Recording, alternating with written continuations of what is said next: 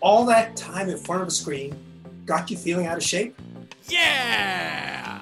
Worried you don't have the necessary skills to make it in today's fast-paced bar fights? Yeah!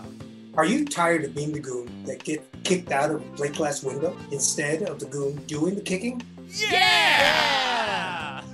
Well, for just a few easy payments, you can get Putting the Art in Martial Arts with Art, my over 50 tape at-home workout and self-defense lesson plan to get you fighting fit.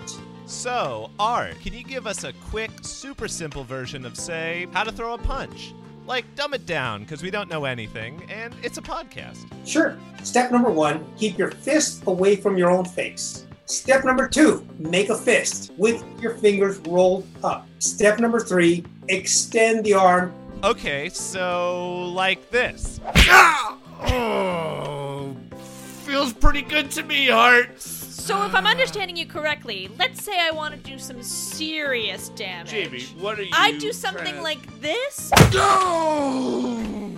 Perfect, Jamie, perfect. See, I always thought you wanted to punch someone like this.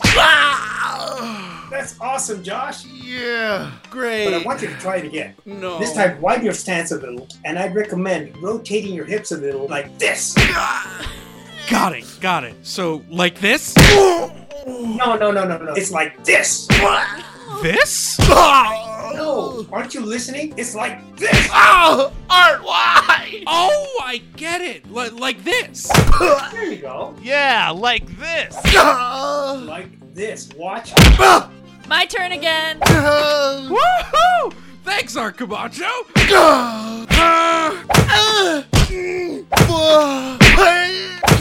Great job, guys. I think it's time to move on to the next lesson. Just let us have this, man.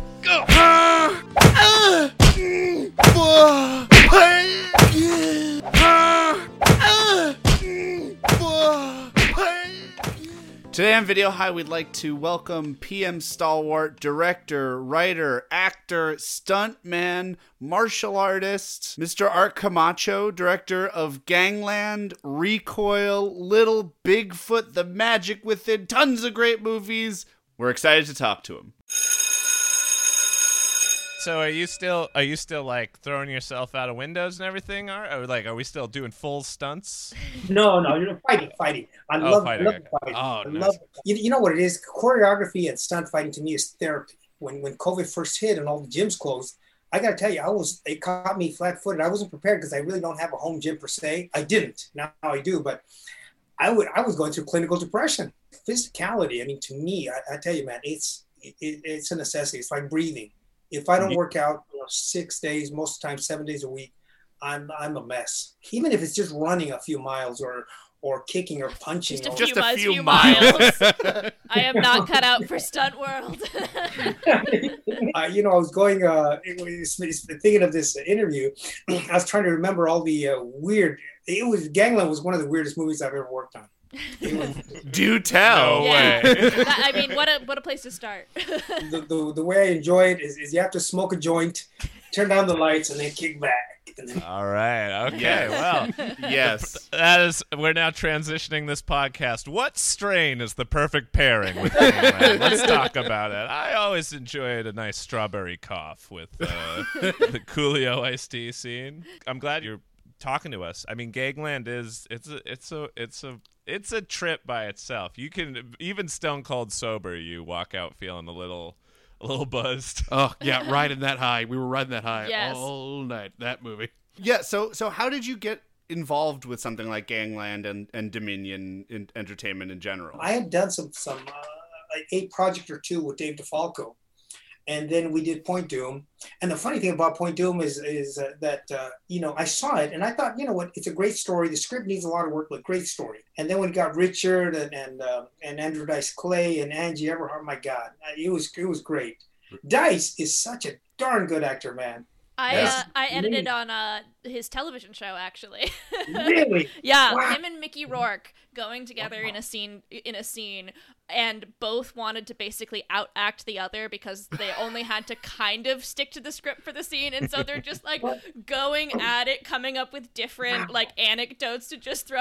We're like, we've gone so far off the rails, and it was great. Well, you know what? Funny thing that you mentioned that, because that's what we were doing on Point Doom. And again, we'll get to Gangland, but Point Doom, I had Richard Grieco. Again, DeFalco, I respect the heck out of anybody that gets films going. He's very creative, but he sometimes goes off the deep end when it comes to writing scripts. Great concepts, but scripts need a lot of work. So what we would do, just exactly what you said with Grieco and Dice, since Dice didn't want to be on the set longer than he needed to. We had an arrangement. I said, you know what, I'll tell you what, you come to the set prepared, and I swear to God, the minute you step on the set, less than 5 minutes, we're shooting you. We shoot you out, we shoot you close-ups and all this stuff. In the trailer, him and Grieco, with a lot of their scenes, and the makeup, the script supervisor. And I'd say, okay, here's the parameters. Here's where we're going. Here's where we're coming from the scene. And this is what I need out of the scene. Whatever you guys do, I don't give a shit. Right. Get there. Lock them up, man. He'd do it. I'd look at the notes. I'd say, every now and then, it was 90%, great. Then I'd, tweak a little bit. Then great, let's go.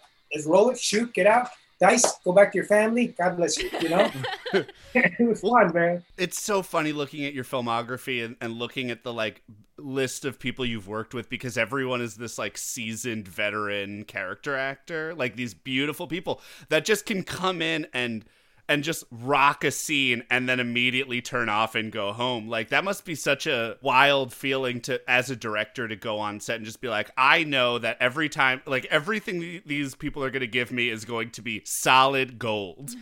Yeah, absolutely. Don't want to get off base, but Martin Kove, Cobra Kai, I'm so excited for him because he's a good buddy of mine for years. And it was the same thing with him. Whenever I do any films with him, especially one of the last ones I did was, I think, Assassin X was for Sony Pictures. He would come so prepared to the set, and he would just, knock it out of the park. And as a director, I would cheat a lot because basically I'm just a traffic cop when I work with a lot of these guys.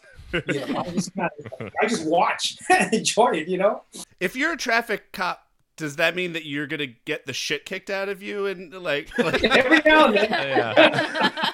At some point, you're going to have to dodge out of the way of a car at the very Yeah, least. yeah. If it's a PM movie, he comedically dodges out of the way of a car that crashes through a plate of glass. Yes. Absolutely. Absolutely. I do a film called Recoil. I had a serious situation with my first assistant director, the guy that runs the set. And so we have our 2 big days. A big day where we're actually doing inside the bank, sort of like Heat, the movie Heat, shooting up the bank. Outside, I have guys throwing grenades, shooting, cars blowing up, cops shooting, fighting. And then we're stopping traffic at the same time because we're shooting downtown LA. So I got 1 street I blocked off, 2 every 90 seconds. We got to tell the cops to hold the traffic. Sit outside, sit inside. So I'm inside, action, cut, shooting, blah, blah, blah. Okay, reset. I run outside, boom, okay, throw the explosion, boom, the car, goes up, guys go flying. I had to fire my AD that day. He was so terrible. I had warned him several times because he's very abusive towards the people. I'm abusive, but not in that way. I will never, ever insult you personally. Right. I will push you. I will cuss. I will, get really upset. Spiritually, he will insult you. So I fire him, and then he says, you know what? I'm going to take my second AD. So now I got no assistants on the set. I take their walkies. I put them on my thing. I'm literally running 2 major sets, blow-ups, shootouts, calling cops. I swear to God, man. In downtown LA, which is not LA. the most stressful place in the world. Keep homeless away, keep the gangbangers away. The cops have to stop the traffic. Come on, let's go. Okay, and actually shoot. The next car's blowing up. I tell you, you talk about rushes. That is the biggest rush I've ever had, man. Did you make the day that day? Did we? Oh, hell yeah. Oh, hell yeah. Oh, hell yeah. And to think, all it would have taken a viewer to have seen such a beautiful mastery of 2 sets is $2 for 4 days and 3 nights back in the day. People don't realize how good they had it in the 90s.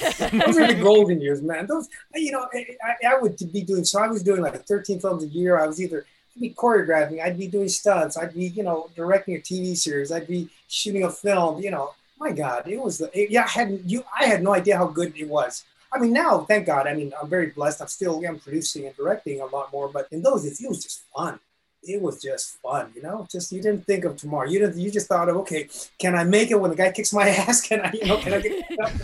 Well, it does sort of raise the question, right? Because you made so many films with PM and you seemingly have carried a lot of those contacts forward with you. Like, it feels like you guys are like a bunch of friends making movies. Somehow somebody was able to figure out the budget and you guys were just going totally wild. And it seems like you had it for a long time. Like, was that the vibe? It was kind of the vibe, because you talk to the distributors, okay, who do you like? And then amongst my friends, I pick, okay, he likes this guy, this guy, this guy. And I worked with some of the baddest guys on the planet, from, whether it's Randy Couture, Rampage, Don the Dragon Wilson, Benny Urquidez. My God, but and I look back now, it's like, holy crap. At any point, these guys could have beat the shit out of me, man. Yelled as much. Well, I don't know. You were on the cover of martial arts magazines. Like, we're not. You weren't a small guy. Like, and I say this very seriously. From this fat kid with low self-esteem, victim of being bullied all his life growing up, to be doing what I was doing and what I'm doing now it's an amazing. I mean, I'm not a big guy. I'm not a small guy, but I'm paying my bills and doing okay. Very blessed. I think I saw Gangland first, which is like a wild introduction to your filmography. I remember after the opening, and we'll get to the opening, but like the first 10 minutes of the movie, and me and 3 or 4 friends were just like, what the fuck was that? And we watched the whole movie, and like our mouths are on the floor, and then like 2 friends came in the last 10 minutes and showed up, and we're like, we are rewinding and we are starting again. So we have to ask, the beginning of the movie, Coolio and Ice-T, was it always there, or was this a thing that was added later? Hell no. Are you crazy? Right. It is a hell of an amuse-bouche, though. It is a great aperitif to the film. It's a palate preparer. Not a cleanser. Certainly not a cleanser. But it's a palate preparer. Yeah. So what happened? What was it? How? I tell you, man. Well, give you an idea. Some of these films, I tell you. Before I get to that, I'll tell you a quick experience on my first movie, Power Within, as a director. I'm shooting this thing, and every day the producers are changing things on me. One of them, for instance, I expect to shoot at this house. It's a whole mystical scene. And I go to the set, and there's like a monkey walking around. Okay, maybe it's the owner of the house. I don't know. All of a sudden, I'm setting up my cameras, and I'm supposed to have 2 cameras. And then my DP comes to me and says, Art, we can only have 1 camera today. I go, what the fuck are you talking about? 2 cameras. We're renting 2 cameras for the shoot. He goes, no, the producer traded 1 camera in for a monkey for the day. I will say, worth it. Is that where the phrase "throw a monkey wrench into something" comes from? we had to start thinking, how are we going to use a monkey?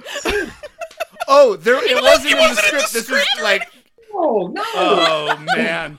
I mean, I'll say it worked. Like, you figure, like, it didn't seem out of place. As somebody who watches a lot of these movies, a lot of times, like, you see something, you go, that was clearly just thrown in because they had it. That didn't seem like it. I don't know why. Well, he had heard from the distributor that they like animals. So, but the thing he didn't count on is that little monkeys are horny bastards. Yeah. He was always like this with a little heart on, so we had to put a diaper on it, man. So he wouldn't. To keep it, or else the movie would have been NC-17.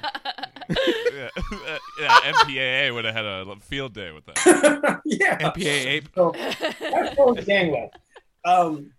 We shoot Gangland, and it was, again, I told you, DeFalco had amazing, and he's a friend of mine. He had an amazing knack for raising money and for coming up with concepts and getting things. I mean, like, we shot on Steven Spielberg's last Jurassic Park set, for Christ's sake. We shot this film a lot at Universal Studios. Thank you. Okay, we kept going back and forth studio, and between the Universal backlot and the Warner backlot. We kept And so every day, I kid you not, every morning, the first hour of every morning, it would be like student filmmaking class, because I'd sit down with all the actors. Okay, this is where we're going. This is where we came from. Now, what would you say? Right. We're making up the script as we're going, knowing where we had to go. And we had shot the film, and we came out short. I mean, it was, and I knew it, because, again, you know anything about films, that when you're describing scenes, it doesn't take up much screen time, right? So all of a sudden, you can have a 2-page description of a guy walking in the door, and it's a 5-second shot. And then I had worked with Ice-T, on Point Doom. And the funny thing about Ice-T was, in Point Doom, we had a full day shoot with him. Full day shoot, because we paid a arm and a leg for him. But my days are 24 hours. I don't know about his or anybody else's, but my days are 24 hours. So we got him in a third of the movie in one day. I mean, we were. I don't think that's union art. Yeah, it's wild how many Grammy Award-winning artists are in your movies. Because between him and Coolio, and then you worked with Mystical and 13 Dead Men, like, Yeah, what crazy. was this? Just like, are you fans of these guys, or is it? You know, I became a fan in Mystical, and, you know, Ja Rule and Corrupt. I mean, like with Mystical, that guy was fun. That was fun. I mean, because these guys really, the thing about them is that they're very, you see them with, you know, with blonde heads and all that stuff, but when you get here, they're really great, talented artists. You know, a funny story about Flavor Flav. He was amazing. Part of it too was you know, it's his first acting scene. I did another film with him, Confessions of a Pit Fighter, and I keep, sorry about jumping around, but you just reminded me of this Jump. thing. No, good. Jump around. Also, you're shouting out like so many great movies you've made. This is great. We just wanted to talk Gainland, and we're going to Confessions of a Pit Fighter. Art, you brought too much. He was his first acting part. He was very nervous about it. He wanted to do good, and he's really never acted, but he's just very naturally gifted. But he's also hard of hearing. He brought too much of the noise. Yeah. He brought too much noise. I'm telling you, those big clocks, man. Every scene you see him in, he's in scenes with, you know, there was Armando Asante, who was another brilliant actor. And he's really, you see his eyes, you see him, you think, it's like, holy shit, this guy's performing. He's so into the scene. But the reality was he's trying to listen for his cues, you know? You made reference to, your words, not mine, please don't hit me. The fat little kid who got bullied in the barrio. Were you a fighter in real life? Like, did you go into martial arts to defend yourself? I was this fat kid. I was afraid of my own shadow. And when I was 16, I got jumped by gangbangers from a different barrio. And they beat the holy daylights out of me. I'm telling you, man, I got 11 scars here, busted teeth. I mean, you name it. And it scarred me.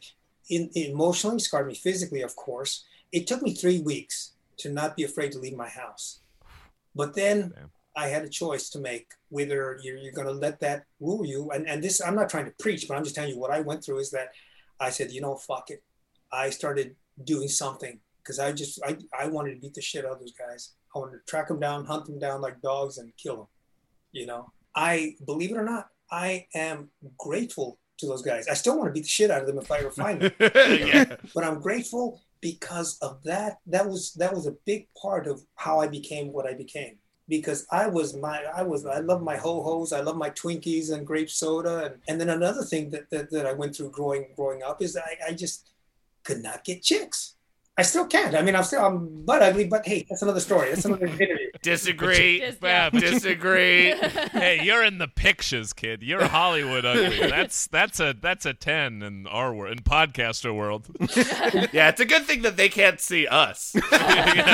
Face for the radio. We're not even on the radio. Oh man! But I'm telling you, man, between that, getting rejections and getting my butt kicked and then discovering Bruce Lee, all those things is like the perfect storm. So one summer I just went to Tijuana, and I swear to God, I mean, that summer I came out, I think I lost some like 40-50 pounds. Every day I would put like a scuba diving suit and run in the forest, or they run every day for an hour, 2 hours, just drenched, you know. Like starting off, that was young Art Camacho's like beginning of training.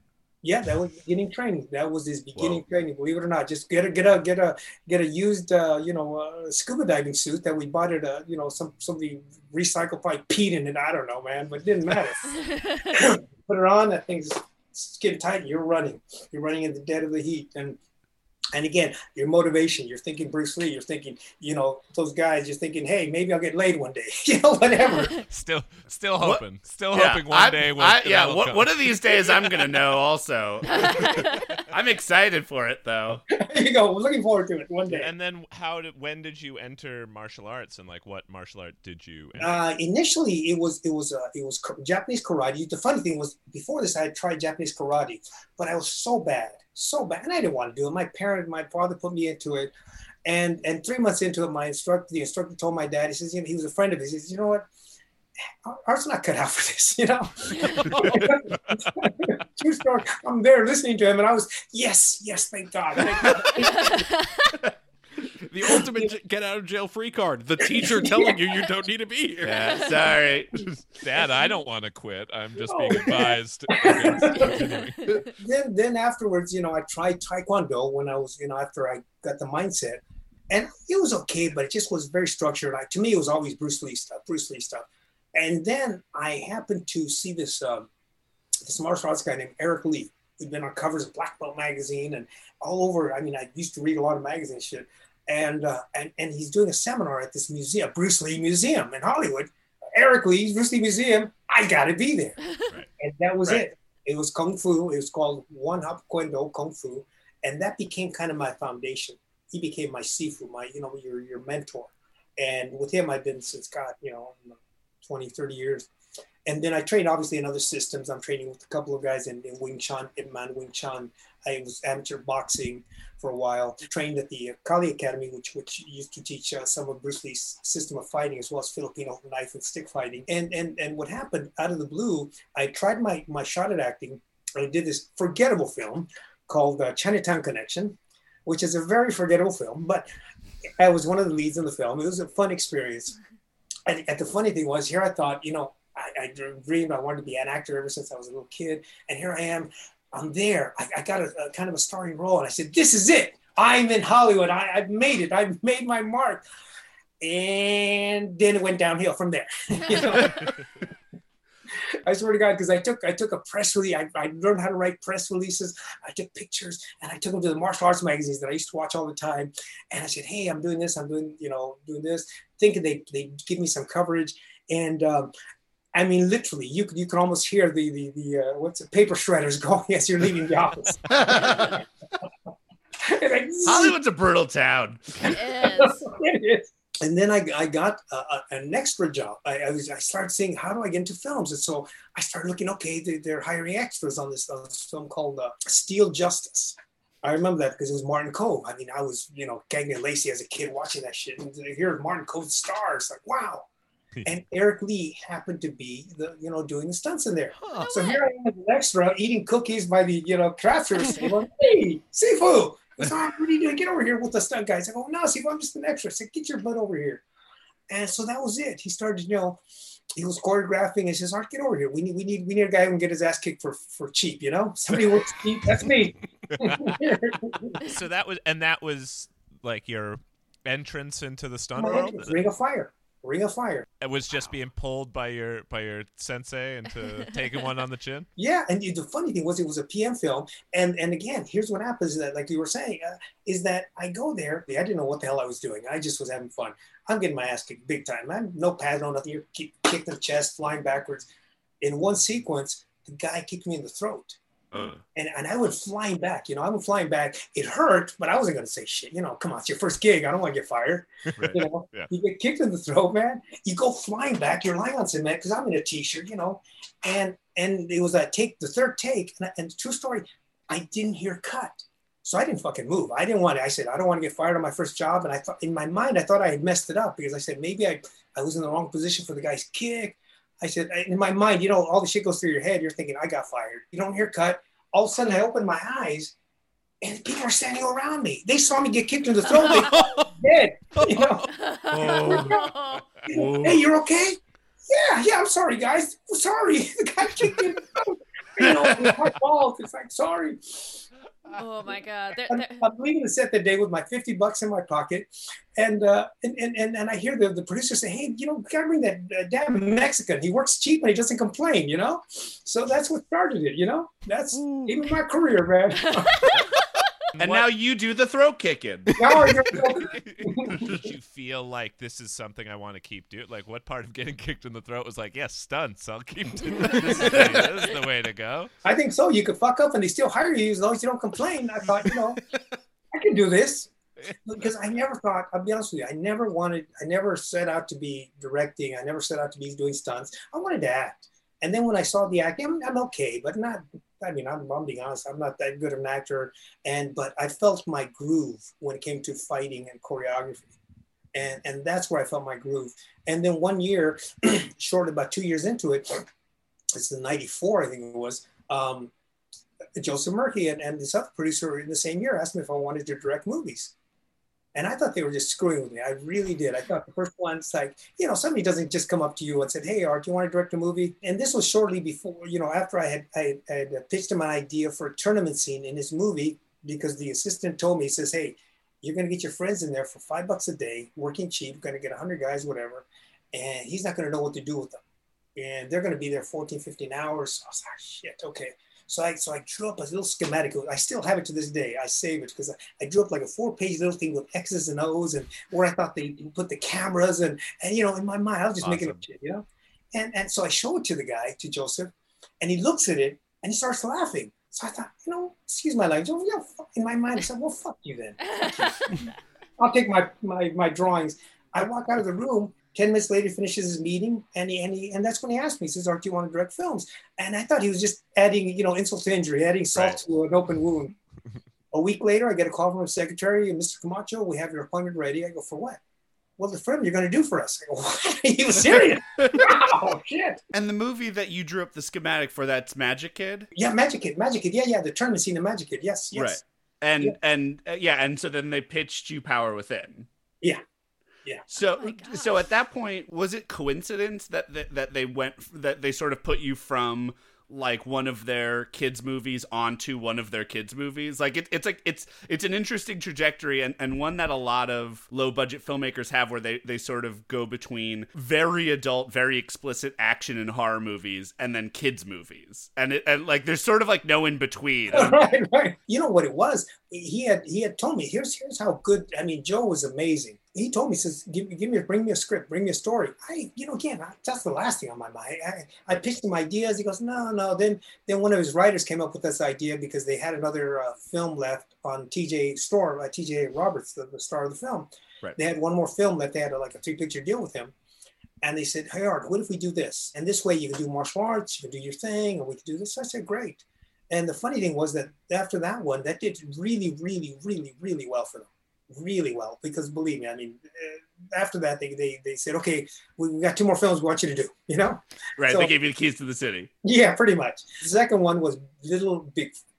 How crazy is that? Yeah, it is like wild to go from Magic Kid, Power Within, Little Bigfoot to then Recoil, and then like a string of movies that are just like explosions, like hours of explosions. It was crazy, but Little Bigfoot did so much money. The film, I tell you, we were still in post. They sold it on the trailer, and they hired me to produce, write, and direct the sequel, Little Bigfoot: The Journey Home. Many little movies Bigfoots. are big, that Like you said earlier, there were times where you were making 13 films a year, and like through the 90s, like what you and PM and everyone involved with PM, like the output is crazy. What I'm most curious about, and you sort of talked about it, is just like, how do these movies, how do they start? Like, how do they blossom? Like, I feel like the movies that you have under your belt and that PM made like throughout the 90s would feel daunting to make if they were planned to a T. Whereas like and y'all were making it seemingly right in like 28 days. Going on to the next 15 one. days. Yeah. 15-day shoots. and then going on to the next one and the next one and the next one. But I guess I wonder, like, you were brought into a meeting and told or like offered this movie to direct. Like, how does the process then begin for you? Like, what did you have a filmmaker process at that beginning, or was it just the train's moving, I gotta hop on? Well, it was a combination of both, because I mean, prior to all this, when I was in my teens, I started I wanted to get in films. Again, I always wanted to have films, but I didn't know how. And I worked at a advertising agency for Spanish. They used to do Spanish commercials. So my first gig there, they didn't have a job. I just said, hey, I'll volunteer. I'll do whatever. So at night I was working part-time jobs. And in the day I'd go there, I'd sweep their studios, clean their toilets, and just watching how these guys shot commercials. Long story short, within a year, I was producing, writing, and directing commercials. So I had an idea already. It's crazy. That's how crazy, true story, but it's how crazy that was. My first gig, before directing, the funny thing was, it was like a softcore porn. And these guys, I didn't understand. I just saw naked women walking around. Hey, bring her clothes or bring her this. Okay, and I'm cleaning up afterwards. And hey, this is Hollywood, I guess. I assume. We all have one of those. I don't. What the hell? So afterwards, I was doing commercials for Spanish television. They were just cheesy things. I remember the DP at the time. We used to work with this agency. He was so pissed off that I got the opportunity to direct, and part of it was because I put myself out there. I give 1,000% of everything I do, and this guy just does what he's paid for. And so I didn't know about edits, nothing about edits. So here I am, this lady who has to read cue cards, and she can't even read a lot of cue cards good. I didn't know about, okay, well, what if we punch in? What if we, I nothing of that. So and the guy wasn't helping me, trust me. Okay, where do you want the camera? What kind of lens do you want? True story, it came out so bad. My first thing is so disgustingly bad. I wish I had it to this day because it's so bad. And so then I learned a lot. Then I, okay, screw this guy. So I started learning, watching. And so then I started elevating the commercials to, instead of just talking heads, to little stories, little the comadres, the neighbors and shit like that, little fun stuff. So that was my background coming into film. So I had an idea. A lot of it was just, I tell you, one night on the Sands Hotel, the old Sands Hotel, we're shooting a fight, and Joseph Murphy again, I choreographed it. I wasn't thinking cameras, angles. I'm just thinking I put together a fight, leave it up to you guys. I'm sitting back, ready. And then Joseph comes up to me and goes, Art, you direct this. I go, huh? And we're on the top of Sands Hotel at night. I swear to God, I wanted to jump. I go, are you serious? You direct it. Jerry Jacobs, who was a great producer now for ABC, he was the AD, and he was a director at the time. And he looked at him, Jerry, you don't help him. Art does it by himself. And then he walks off the set. Was that one of the films that he was that Joseph was directing? Yes. It was. Oh man, he's just tired. He just needed a break.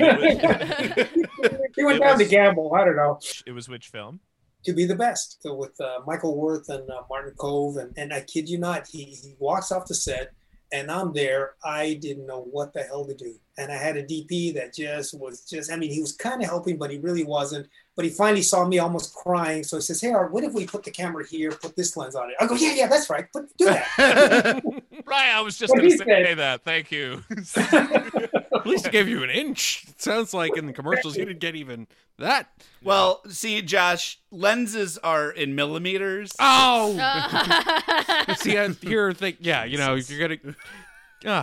That was the turning point. Then, okay, so you learn how to shoot fights, and then I learned lenses, speeds, camera speeds. And then the next day, even more challenging. He's walking with the camera guy with the grip, and they got a C-stand and a flag. And we're walking to the bowels of the Sands Hotel.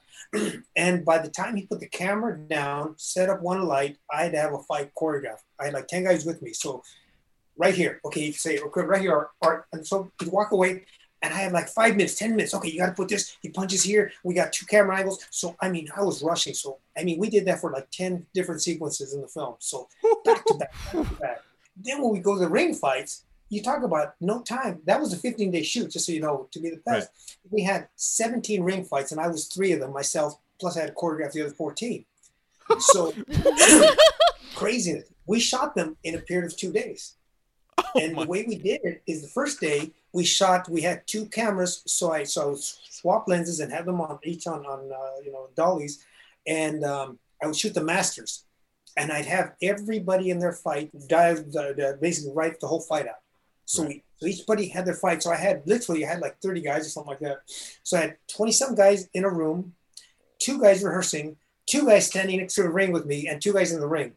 We shoot the masters, then they switch. It was like an assembly line. Switch. You were the Henry Ford of fight scenes. Yeah, exactly. And for our listeners, this is on film. Like, you're shooting on 35. So this isn't... Wow. Like you also have load times. Like you have assistant cameramen in the bag all the time. I imagine. Like you have focus pulling. Oh God. You have rollouts. You have everything that can happen under someone's film. The gate wasn't clean, so you have to do it again. Oh my God. So the first day they gave us 8 hours to shoot the masters. The second day they gave us 11 hours to shoot all the inserts. So I mean, I was like the worst boot camp drill sergeant you can have because I wanted this to look great. This motherfucker punch again, punch like a man. Next. Were these the types of things where it was like you do one and then you had to move on? Like, did you have did you have ADs like breathing down your neck, just being like, we got to, and then we got to move on because we just don't have the film? In the beginning, they did. Then when after they, I explained to them, we got to do this fucking right, taking them aside and just kind of, make them understand, Right, kick them in the throat. Yeah, you understand. You understand. I know how to beat people up. We're gonna get a couple more takes on this. One day, one of the ADs, because some of the guys that I worked with, they were from gangs. I got guys from the streets. Real guys from the streets who were friends of mine that I grew up with. Just badasses. They're not Hollywood types. They're not, they kick ass for a living. And an AD started talking down to one, and I pulled him aside. And I said, look, don't, please, for your sake. For your sake.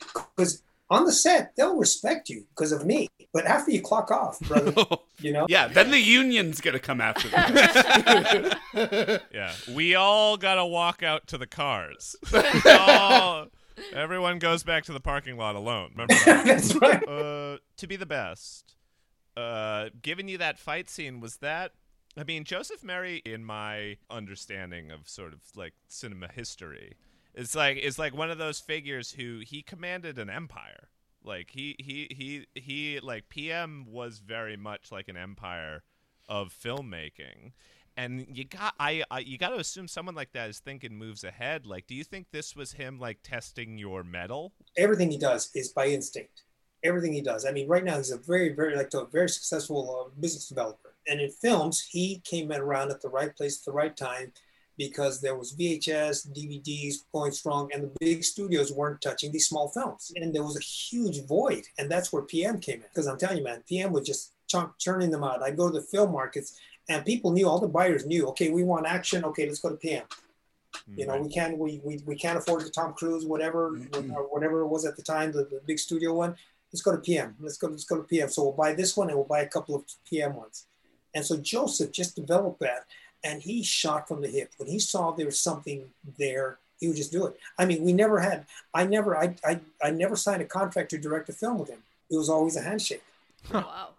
And you got paid. Yeah, and I got paid. Well, good. Like when Recoil came around, it came out of a conversation. It says, Art, think of a story. I want you to direct another film for me. We'll have Gary Daniels in it. I forgot completely because it was just us casually talking. Wednesday, I remember this specifically, Wednesday morning, I get a call from the secretary. Okay, Art, she basically told me, she was, I wanted to remind you about today's meeting. I go, today's meeting? Yeah, but what you're going to do with Joseph, the story you're going to pitch him. Oh, shit. I swear to God. I am fucking in the shower. Okay, there's a guy, there's a gun, And... Strong start. Start. That's not bad. And by the time I got out of the shower and to the meeting, I came up with the idea for Recoil. But that was just crazy ways we used to do films in those days, man. An offhand comment can spawn an entire film. That is unbelievable. So if you were to describe where Joseph Merry can be reached for now, just for argument's sake, unrelated, I have a couple fight scenes I've been Xing and O'ing. That's the technical term, right? Xing and O'ing fight scenes. Xing and O'ing. That, believe it or not, led to all this other work that I ended up doing after Joseph, because again, it was that same attitude. I remember the film called Final Payback. A friend came to me and says, I got this guy that's got $1 million. And it's cash. He wants to do a film. He loves your films. He thinks you're a great director, but he wants to, who do you think you can produce? Okay. I will produce it for him. And so I was producing it. How do you produce? I don't know. I got crew sheets and I'm thinking, okay, we need a camera guy. We need this, we need that. We need these elements. And then I hired a writer who was an alcoholic. Good writer, but he was an alcoholic. And these guys were Italian mobsters, and it was all cash deal. It's my uncle. Uncle Louis did it. So trust me. You don't go to lawyers if things screw up. I had nightmares of horses' heads in my bed. But what happened is this alcoholic damn writer. I paid him, $2-3 grand cash to write script. He didn't write shit. 3 weeks into it, He hasn't written shit. These guys are expecting a script, so here I am. I've learned. I'm looking at books, how to write scripts. Okay, okay. There's a guy and there's a gun. Art, I'm sensing a theme. It all begins. Life began with a guy and a gun. The guy in the gun. It's true. I'm pretty sure Jean-Luc Godard said that. But a true story. I wrote the script. I took it to a friend of mine who's a producer writer. Said, "This is shit. This is shit. This is terrible. What the hell are you thinking? Hey, this is not bad." And I started changing all these changes. And finally, when it got to more, this is not bad than the shits, then I knew I was on the right path. Right, writing is editing, you know? Yes. And editing is a pain in the ass. Yes.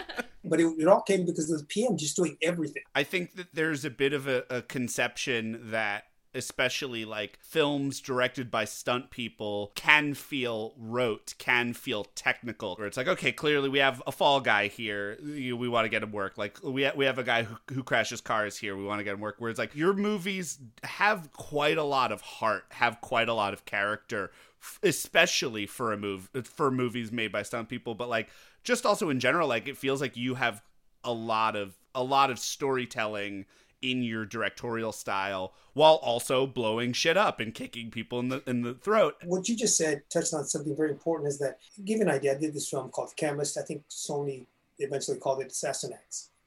That film to me was a film about, I didn't want it to be, necessarily like a Charles Bronson kind of character, but I wanted to, you need a good guy who has to fight. Right. And so there's a formula. Every so many minutes you have to have something happening. Sure. But the challenge, and I think where sometimes we get lazy, is that we say, okay, well, page 15, a drunk comes in there, starts a fight with this guy, and ends up, so you have your action quotient.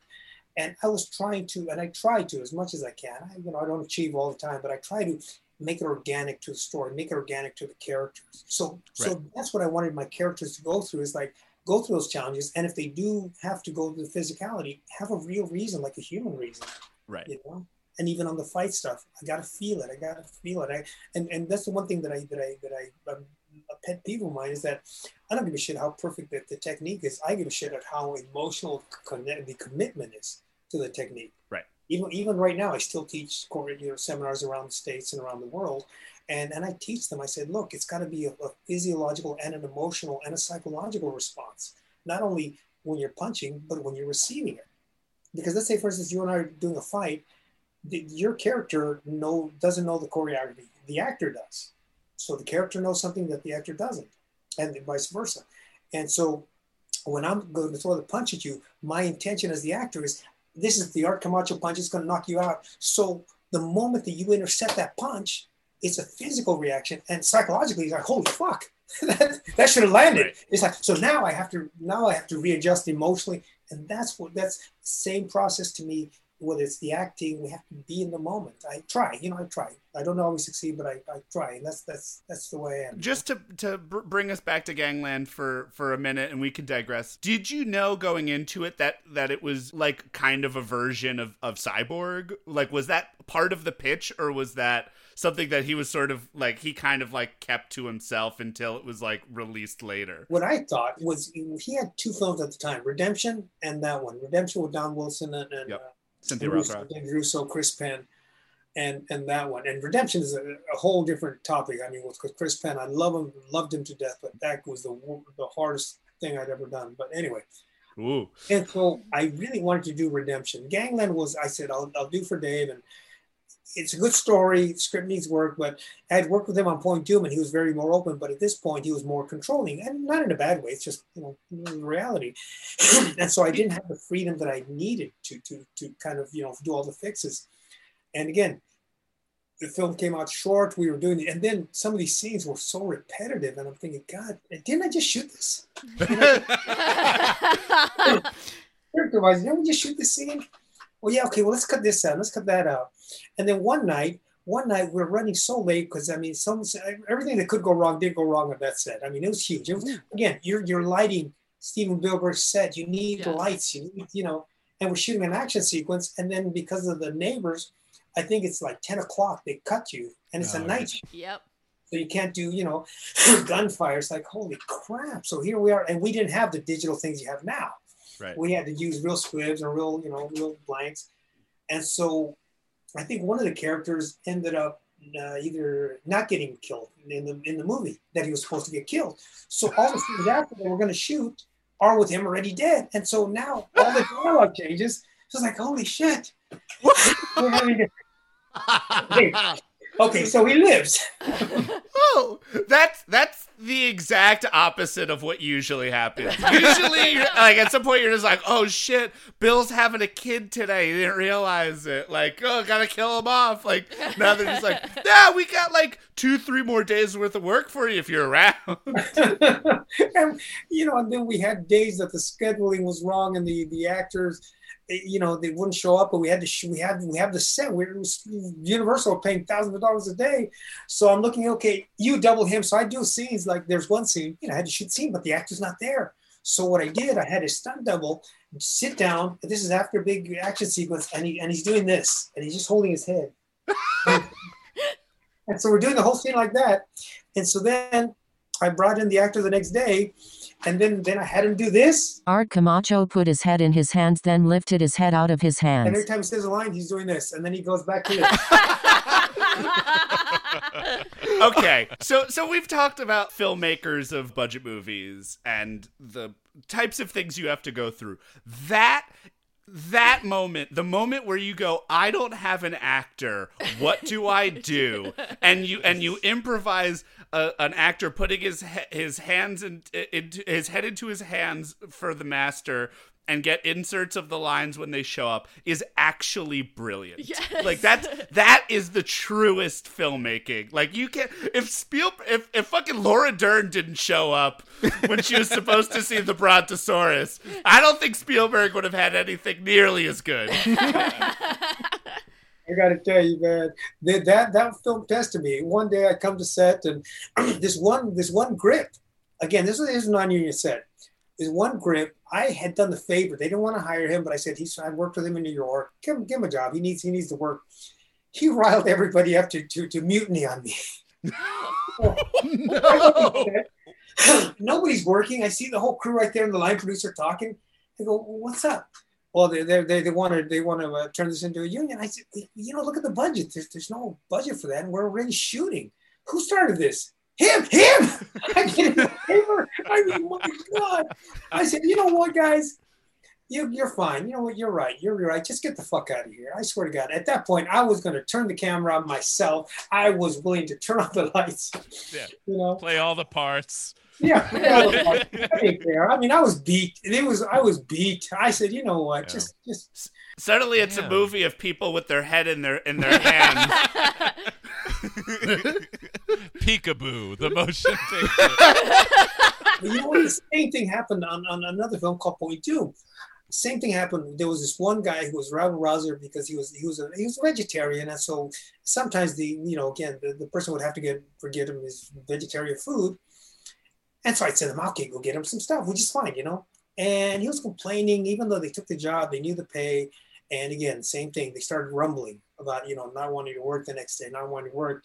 And then when I heard that they're going to start, screwing with the equipment that's on my ass, I called two of my fighters, and I said, guys, I want you to do me a favor. I want you to come tomorrow. I'll hire you for the day. Just hang with me. Because what do you want us to do? Just come, just ready to do whatever.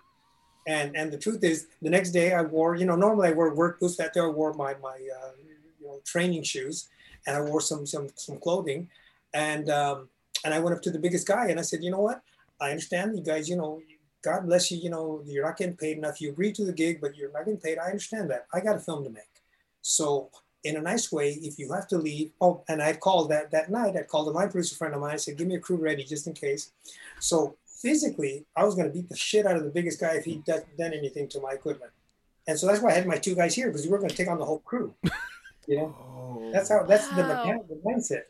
Because I said, you know what? I don't mind them. God bless them. They have to. If they want to quit, they want to quit.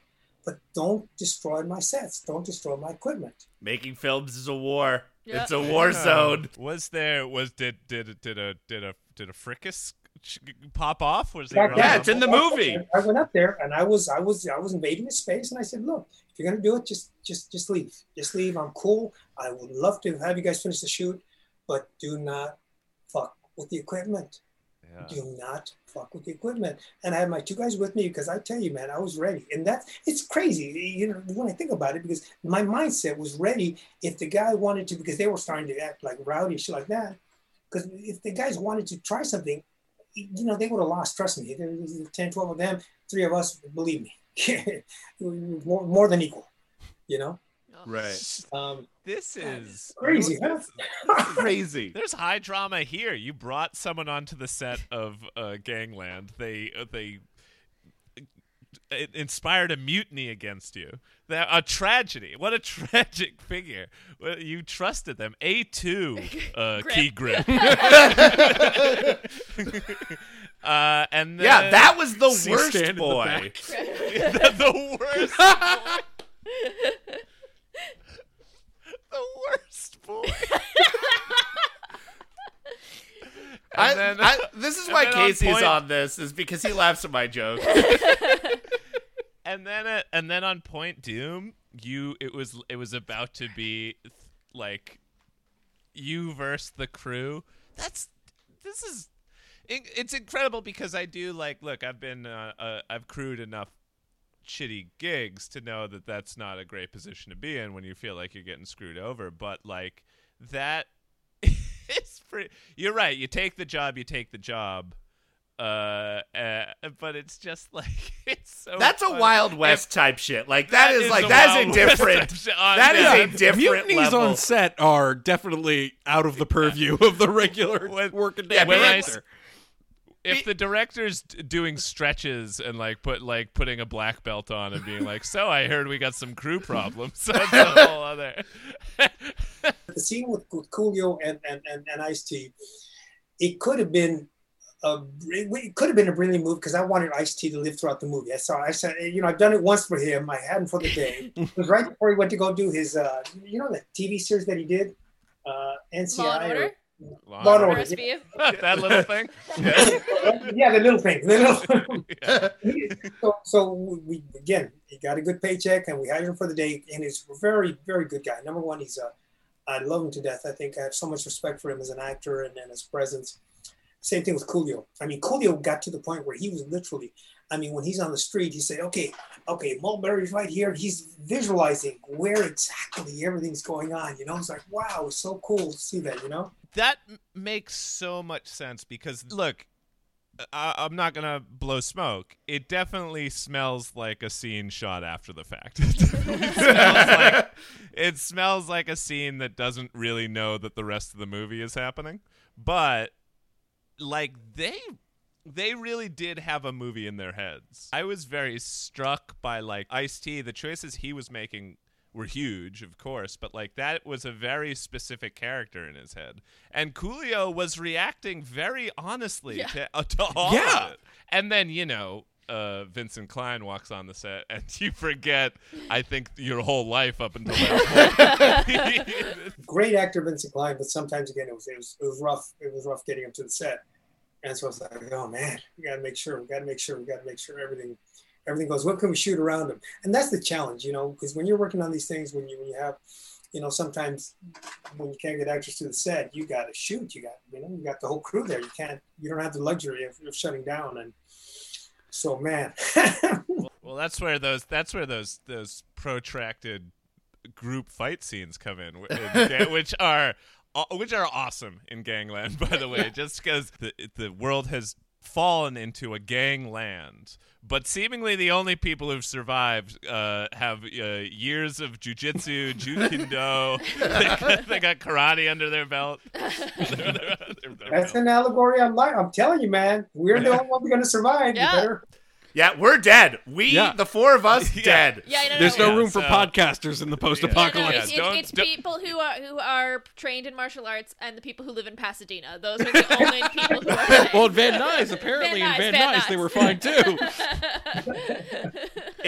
I think there's 2 groups of people. There are the people who know how to do martial arts and their food. So Dave DeFalco comes to you with the movie, comes to you with the script. He's got it all put together. At that point, was he like, also, I'm going to be greased up and shirtless for the whole thing? Was that like in the contract? For the record, that was a second unit shot. Wait,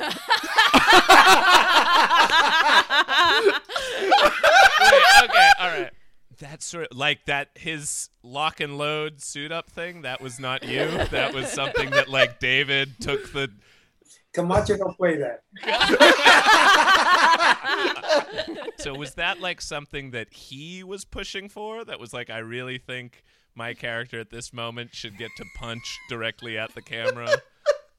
While sharpening a katana, yeah? That's the katana that doesn't come back. It That makes doesn't come sense. The back. second unit. Was he the person that was supposed to get killed off, and then he wasn't there, and he just kept being in the movie? Oh man, I tell you, that was a crazy one. We did the stunt on that one, like the car and the that's the one with the Where he goes through the Oh, trailer. yeah. He drives through the trailer, gets out Get- of the car, and then walks through the burning trailer. He's a badass. He Yeah. wouldn't go. Only a sissy would walk around. Who would walk around the fire? No. Yeah. He walks- That man goes through. But is that sort of decision? Is that how it's made? Like even in the moment, are you like, well, what's the most badass option? Yeah, at times, in this situation, it was. I mean, in this situation, it was a corny option, but you know what? Hey, it looked cool. It did. No, It that did, was no. the right choice and the right Yeah. option. Once the train leaves the station, you kind of get an idea what kind of film you're making. And on this one, it was like, okay, you want to do that? Okay, second unit directing. Okay, Yeah. that's second unit. And some of the scenes, you're right. I mean, even when we have Tim Thomas and the doctor fighting too, man, he's a badass. Everyone's a badass, Yeah. man. If you take anything from this conversation, the grease down scene, that was a second unit shot. It was all. That's what we are going to edit this and be like, this was all me. That's the It was hard all thing. Art Camacho. We're gonna make it sound like you outlined that grease down shot to Joseph Mary in the 90s. Yeah, Editing. you were like, Joseph, I've got this scene. X's and This O's. guy- Was that set up at the beginning where he's just like, just so you know, like Dave's got to get his, or if he got producer's cut at the end and was just like, we've gone 10 minutes without Dave. We'll just slip a little Dave in here. y'all saw it was running short, and you said, I'm gonna go shoot an intro scene with Coolio and Ice-T, and David DeFalco was like, I'm gonna shoot some stuff too. We'll come back. You know, it all fits. But in fairness, the trailer thing conceptually sounded like a cool idea at the time. Hey, It always does. and then when you see it, it's like, what the fuck? You could just walk around. No. Do you know what though? I genuinely think it was not only awesome. It's cool. It's a cool shot to see someone walk out of fire, but also made sense for Damien, who the David DeFalco's character, who the whole time is super extra. It's just way over the is always second banana to Lucifer. So it makes sense that he's always trying to look cool. Yeah, he's peacocking. Even in the moment of his death, he wanted to look cool. Oh, I do have an important question. The subplot with the two girls who were being held hostage by Lucifer, did they blow up in the explosion or did they escape? You'll have to watch the sequel. Yeah! All right. Applause. Hey, well done.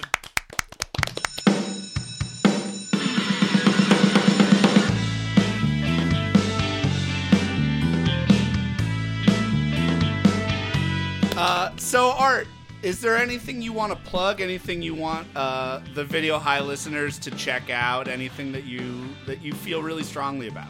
I just finished hosting a show called The Camacho Experiment.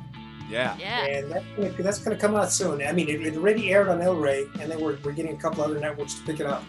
So that's basically a fun kind of talk show, a little different because we take you behind the scenes, we get into action, we get really deep into what makes things stick, man. It's a fun thing, the hardest thing I've ever done, because I produced, directed, and hosted, and fought, and choreographed, and everything all in one, man. It was fun stuff. And just in general, brother, I mean, if anything, thank you so much. Thank you, audience. Thank you guys very much for taking this time to talk to me. I really appreciate it. you know. Thank you, man. And hey, would you like to punch Greg one more time before you go? Absolutely. Come here. Come to Daddy, Craig. Come here. Good wife, Papa. It's the beard. It's the beard. It takes a lot of the blow.